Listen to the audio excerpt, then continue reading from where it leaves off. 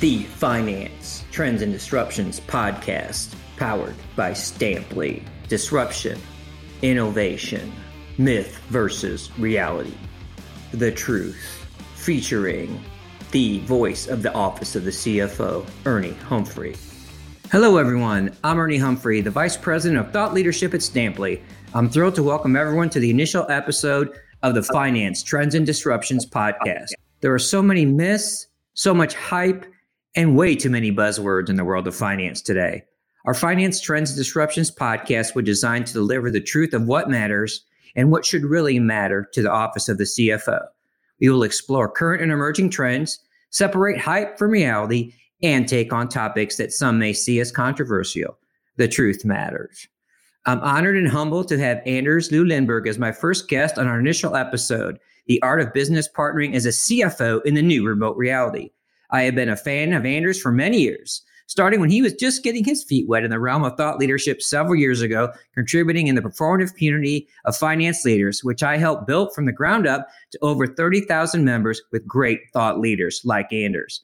Anders is the co-founder, chief operating officer, and CMO at the Business Partnering Institute and the owner of the largest group dedicated to finance business partnering on LinkedIn with more than 8,000 members. He has 10 years of experience as a business partner at the global transport and logistics company Maersk.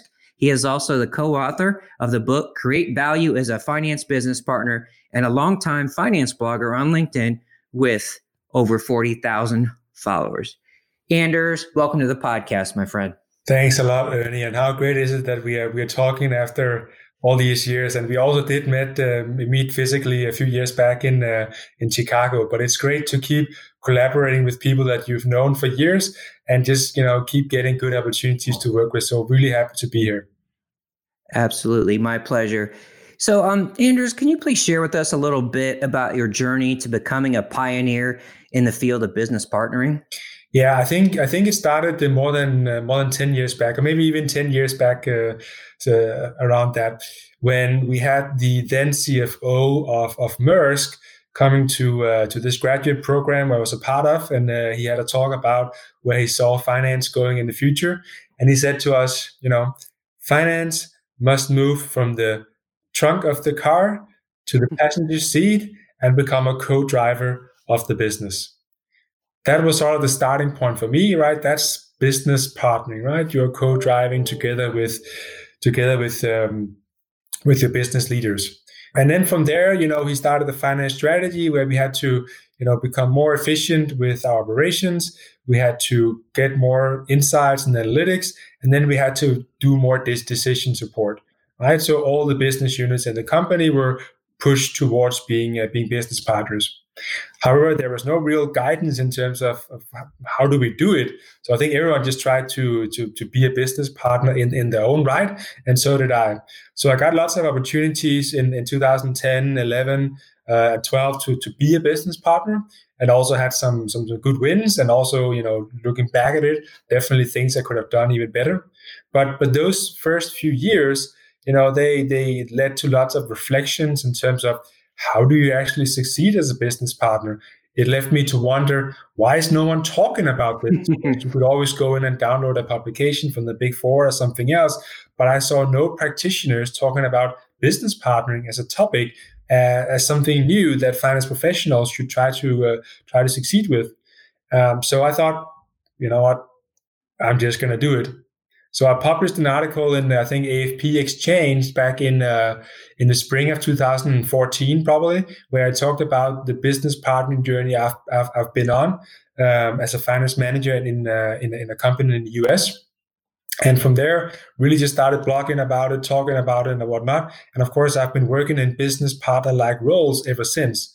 So it's sort of like going back and forth between doing the work, talking about the work, learning from others, and then you can say, really just going from there. I think that's the journey in its essence.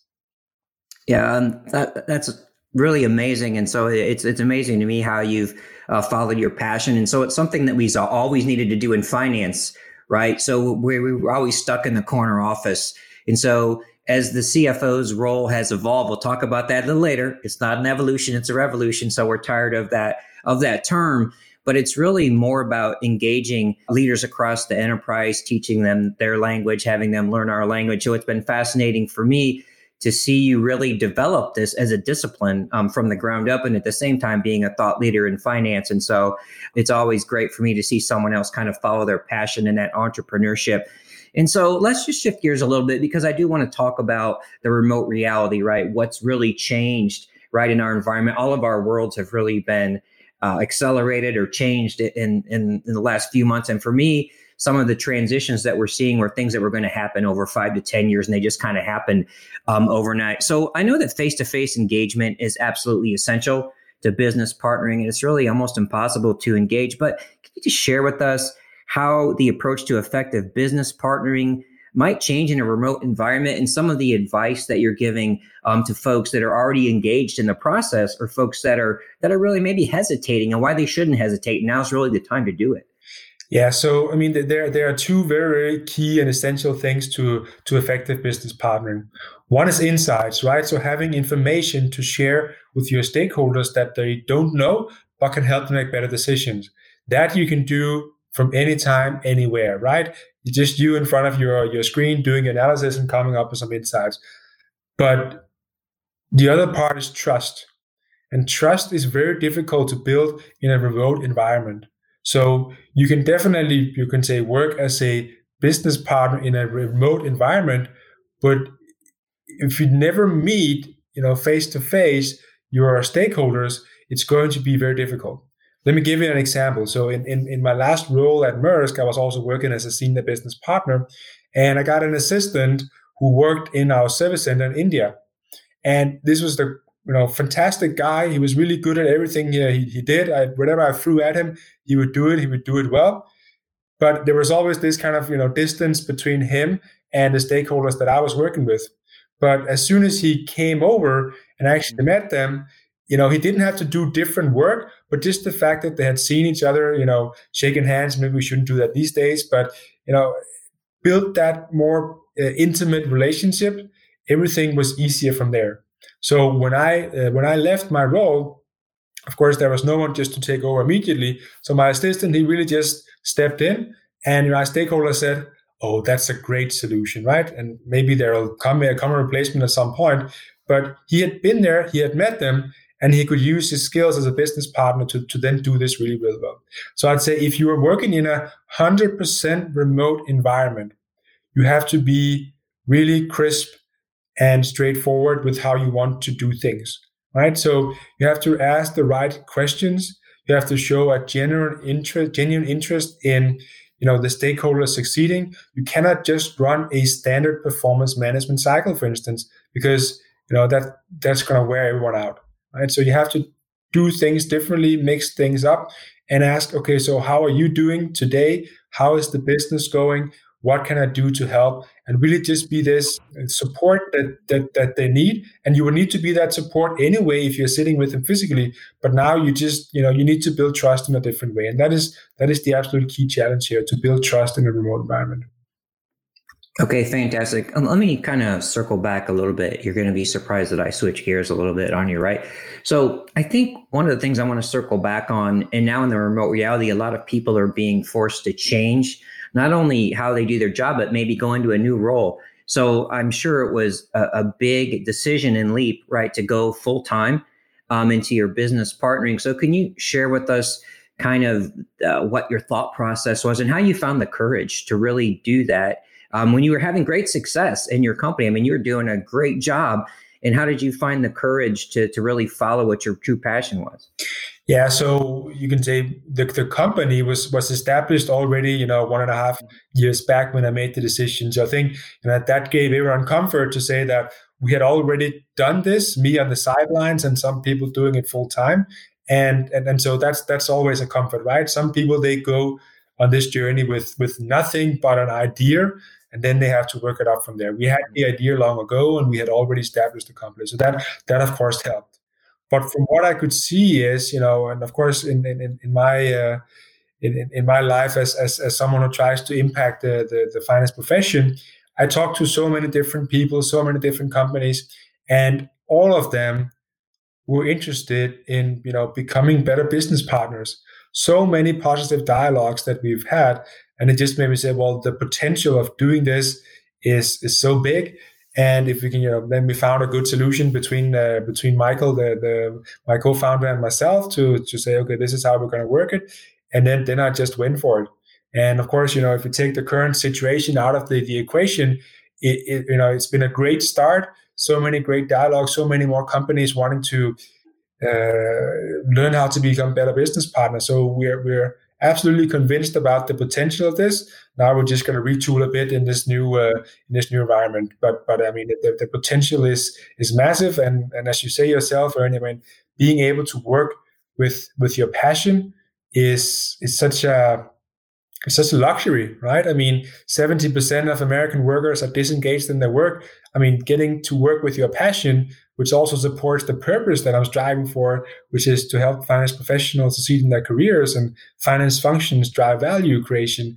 I mean, how many people actually get to do that? It's a massive privilege that I've had here. Yeah, thank you so much. And that's what's, I think that's why Anders and I have become pretty good colleagues over the past few years, is we both really have a passion for serving the finance profession and making people better at their jobs and making them successful. And that's what really brings us joy. We could probably both make more money if we did something else, but that's not really the point of our journey. And so let's get back to business partnering. And of course, you and I both agree of the importance of what I have termed the social CFO. And so that's really about getting out of your comfort zone a little bit, but being authentic, right? Can you share with us what you believe it takes to be a social CFO? And then give us some color around the background. So you had a great article, The Rise of the Social CFO and six other types of CFOs. And so can you start with the social CFO and give us some color on what it takes to do that? And then just kind of, in a succinct matter, as long as you want to take, about the other 5 types of CFOs that you mentioned in your article. Again, is a fantastic article, and it's a great read. Thanks, Ernie, and thanks for also giving me an idea for that article. I mean, I think the social CFO as a concept is a great concept because it talks about what is it that CFOs need to do. And to me, it's not just about the CFO; it's just as much about everyone else in finance and accounting, right? Because I think there are many CFOs out there that they get this and they have actually taken the steps to learn what it takes to be more social, be more engaging, go out and have conversations with investors, customers, and so forth, right? So I think they are getting it, and more CFOs are getting there. But it's just as much the rest of the finance function that's so important to me, because the first article I wrote on LinkedIn, which is also 6 years back, it was like how to break free from the stereotype. Because the stereotype of finance people is like bean counter, right? How many times in your life haven't you been called a bean counter? And you're like, yeah, I get why you say that, but it's not really all I want to do. But we have to break free from that bean counter stereotype. And we can only do that by doing things that they don't expect, right? So they don't expect us to be social. They don't expect us to have engaging conversations and go out there and talk to business stakeholders at first, and ideally also customers and whatnot. So that to me is the important part, right? We need to do something different and break free of those chains that have been holding us for centuries to our desk and our screen and our numbers and sending out emails and never talking to anyone. And believe me, I've been there. When I started at Maersk as a financial controller, as a student, calling up someone to talk about something, that was terrifying to me, right? Walking over to them, never happened, right? I prefer to just sit there in my box and send out some emails and hope that things will work out. So I've been there, but it's just not on anymore, right? We need to go out and actually learn about what's going on in the big world and talk to people and understand what it is that they're doing, understand what they're trying to achieve, so we can help them instead of just sending them numbers and things that we think they will act on and they never act on. So that's why the social CFO concept is so important, right? So social skills of finance people needs to be developed. How do we do that? I think you said it yourself. It's about stepping outside the comfort zone. You don't have to be outside the comfort zone all the time, but you need to step out and do things that, feels uncomfortable. Okay, great. Kind of follow up on the other types of CFOs, and let's couch it this way.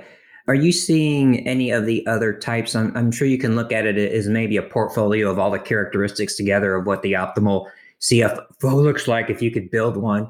So, are there any other types of CFOs that you think we need to look a little bit be a little bit more like? So maybe it's the disruptive CFO or I don't know the exact terms, innovative. So just give me a couple other types that you think this is more important forever to people to strive to be a little bit more in this category.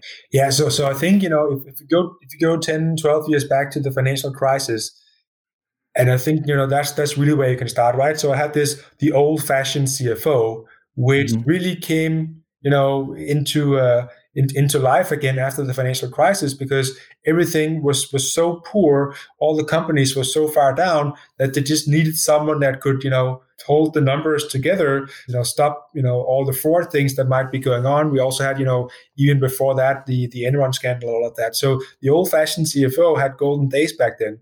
But very quickly, companies saw that if we want to survive, we need to deliver value in the short term. Where's the value going to come from? Well, maybe it's going to come from analytics, right? So that's why analytics come up, and CFOs are pushed to be more data driven, come up with more insights, more numbers, right? I think we still like that, right? We like to work with the numbers, we like to work with the analysis. But it's not enough, right? Then we need to start becoming strategic because we have to work with the business model, try to redefine how we do business, and really be a proactive partner to the CEO in that matter. Then we need to transform things, right? Because the world develops quite fast, and then we need to continue that. So we've seen a decade of finance transformation, just as an example. And then I added, a few years back, the disruptive CFO on top, right? Because the pace of change just keeps going faster and faster. We've been saying that for years, but it's true. And the current situation just proves that the pace of change keeps going faster and faster. So it's not enough for the CFO to be inward looking in the company. The CFO needs to be looking outwards and see what's happening in the market. So take the current health crisis turning into an economic crisis situation. If you're a disruptive CFO, you're thinking, how can we redefine our business to win in the next normal? Because there's always another normal coming in, right? It's not the new normal anymore. It's the next normal because there's always something else coming in. That's what a disruptive CFO is looking for. Of course, all these 5 different types, they don't really work that well unless you add the social element on top. Someone that can build relationships with all the important stakeholders in the company and make things happen because of it. Right? So that's why the social ingredient is sort of what binds everything together. So if you are an old-fashioned CFO and the really classic accounting audit partner kind of type, if you have the social element, I think you can still work quite well. But ideally, I mean, you're not bringing everything to the table that the CEO would like, but you could work quite well. The more of these types you have, the better. So I'm sort of seeing like building on top of each other. If you look at other CFO evolution models or revolution models, you look at, let's say Deloitte's or McKinsey's model, they all sort of like, they have these like 4 or 5 types, but there's no evolution, right? It's a static model. I see this as an evolutionary model where we keep building on top. I don't know what the next level from social is, but I'm sure there's going to be one. And now we're at 6. When I wrote an original article about this, we were at 5, and I'm sure we're going to be at 7 and 8 and so forth, right? Because it evolves, but you still need to know your accounting, or at least hire a VP or SVP of accounting that knows accounting, so that when you get asked, you know what to say. It's not that accounting is not important anymore. It's just that you need to do so many other things that maybe you just need to hire an excellent accountant to take care of those things. Yeah, fantastic. And I look forward to working with you to define those dimensions of 7 and 8. So let's shift gears a little bit and get back to the crisis a little bit, because you've offered some fantastic content on that as well. So I love an article Anders has written, 15 tips for finance professionals when in the middle of a crisis, which is incredibly important and valuable in these times. So can you share with us, and it doesn't have to be 5, 3 or 4 of the tips that you think are most important? And then also, can you share with us maybe what you've been seeing about how companies are reacting, and kind of how long you see the real implications to play out for finance. Yeah, so I think when business is bad, somehow everyone turns to finance to come up with something. I mean, maybe in a classical way because you're looking for cash to survive, but it could also be ideas of how to restructure things or ideas of how to cut cost and whatever. So when business is bad, finance should, I'm not saying they have, but they should be having good days because now they get this seat at the table, which they have been standing outside the door for 10 years, banging the door, trying to get in. And suddenly, when this whole situation happened, the door suddenly slammed open and they stumble in the door and they found themselves thinking, what the heck am I going to do now? I wanted to get in, but I just don't know what to do when I get in here. So that's really why I've tried for a couple of weeks now to give tips on what finance professionals should do in this current situation when they're actually sitting at the table. And there are some, there are some personal traits that you need to look at. So, I put at the top, stay positive, right? Because as soon as you start letting all the negative thoughts in, and God knows we have lots of negative thoughts all the time, but if you let them in too much, your capacity to actually get stuff done decreases significantly. And you're going to be caught like a deer in the headlights sitting there at the table, and people are looking at you and saying, okay, CFO, what are we going to do? So stay positive, right? You have to have a positive influence on everyone in the company to, get their shit together and get things done. Right? So I think that's really, really important. Then, of course, there's something around operating cycles, right? So how does the business continuity plan work? How are you making decisions and so forth? I think the CFO is a good person to take charge of running that. Of course, the CEO is the deciding factor, but the CFO, just like when you do performance management, can definitely make this run as a facilitator, or what we even call a catalyst, right? So the CFO is the one that gets things out there and make sure they get done, even though he or she is not doing it themselves. Then there's Okay. all the finance things, right? So look at the cash flow. Do you have emergency funds? Look at your AR and AP and so forth. Those are some of the things that finance people would turn to as number one. And we should do those, right? But it's just not enough to only do those. But of course, we need to find cash to make sure we can survive. And then there's all the bits around coming up with new initiatives or thoughts of how to do things better. So review all existing contracts, review insurances and whatnot, right? And it can be many different things that you want to do in this case. Cut SG&A budgets, whatever it might be. So you need to come up with all these ideas. And then I think the last bit maybe is around getting visibility into what's happening. So do you actually know what's happening on the ground in this crisis? What are competitors doing? What's happening to your business, and so on and so forth? What's happening in the government? What kind of aid packages are they sending out, and so forth? Have visibility, build models, dashboards, whatever it might be, to know what's going on in your business. And then, if you have capacity to spare, I'm sure if you do, but then you can start to look for new market opportunities, product conversions, and grab share wherever possible, right? So it's survival of the fittest as always. And if you're very, very fit, then you can also be a winner in this crisis. If you can even talk about that, that's maybe a bit too much, but you can come out stronger, at least relatively speaking, than you went into it. Thank you so much, Anders, for your tremendous insights that you've shared with us today. So just for me to make a few final points, to put a fine point on some of the great advice and content that Anders has shared with us. And really one of the things that I want to once again stress is for folks to follow your passion and really look to serve your profession, and really the importance of business partnering and really looking across the enterprise to add value and being that business partner and really earning that trust. And part of that as a leader is to be that social CFO and to not be afraid of the disruption. And a couple other things. Be ready when the strategic doors open, right? Anders said, when the doors open, you got to come crash into it. You got to be ready to play, right? You're only going to get one chance. When you get the bat, you better go up swinging. You're not swinging for a single. You better be ready to go. And so let's all be ready to do that. And then in terms of the crisis, let's stay positive. And let's also look for opportunities. This gives us opportunities to add more value. Let's communicate more with our stakeholders. Let's communicate more with our suppliers. And let's figure out how everyone can move forward and come out on the other side of the crisis. So thank you so much, Anders, again, for your thought leadership and your continued commitment with me to serve the treasury and finance profession. So thank you so much, Anders. You're welcome, Ernie, and thanks for having me. That concludes our first episode of the Finance Trends and Disruption podcast. I look forward to having you join us for our next podcast. Stay safe and healthy and make the rest of your day great, everyone.